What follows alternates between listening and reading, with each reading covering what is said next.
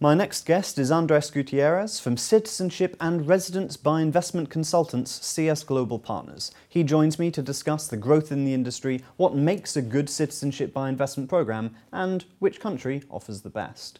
What does the investment immigration industry encompass? Investment immigration encompasses the legal processes of either acquiring a residence or a citizenship, either by making a contribution to a government fund or an investment into real estate. The global existence of the investment immigration market goes back to 30 years. It started with the Canada Residence Program in 1986, and then that has led to the St. Kitts program in 1982, then the Dominica program. These programs enabling different applicants further traveling on their side and business opportunities, as well as driving foreign investment into these countries. There is a public perception that these golden visa programs or golden passport programs are you pay your money and you get your citizenship, but it's more complicated than that.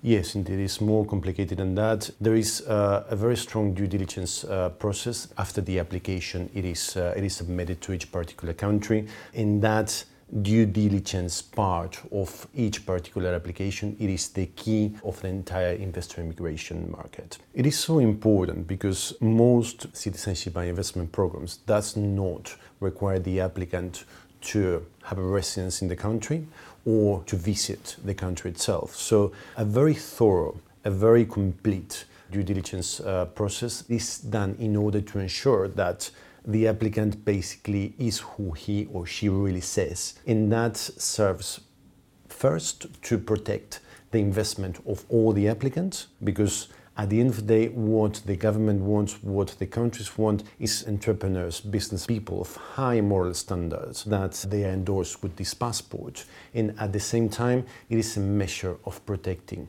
their programs and the investor immigration market as a whole. What else makes a good citizenship by investment program? There are many different factors. The CBI index published by the Financial Times has mentioned, for example, affordability, timelines to citizenship, ease of processing, residence requirement, the longevity as well. The program that has been running for a very long time, that has been operating for a very long time, that ensures that improvements have been made to that process, that fine-tuning to operations have been made as well, and it is a warranty at the end of the day. So yeah, I think that those are the key things. And just to mention as well, the Commonwealth of Dominica Citizenship by Investment Program was ranked first on the CBI index of the Financial Times. So would you say that's the best? The best program, it depends on each particular applicant. The Dominica program was ranked number 1 in the CBI index.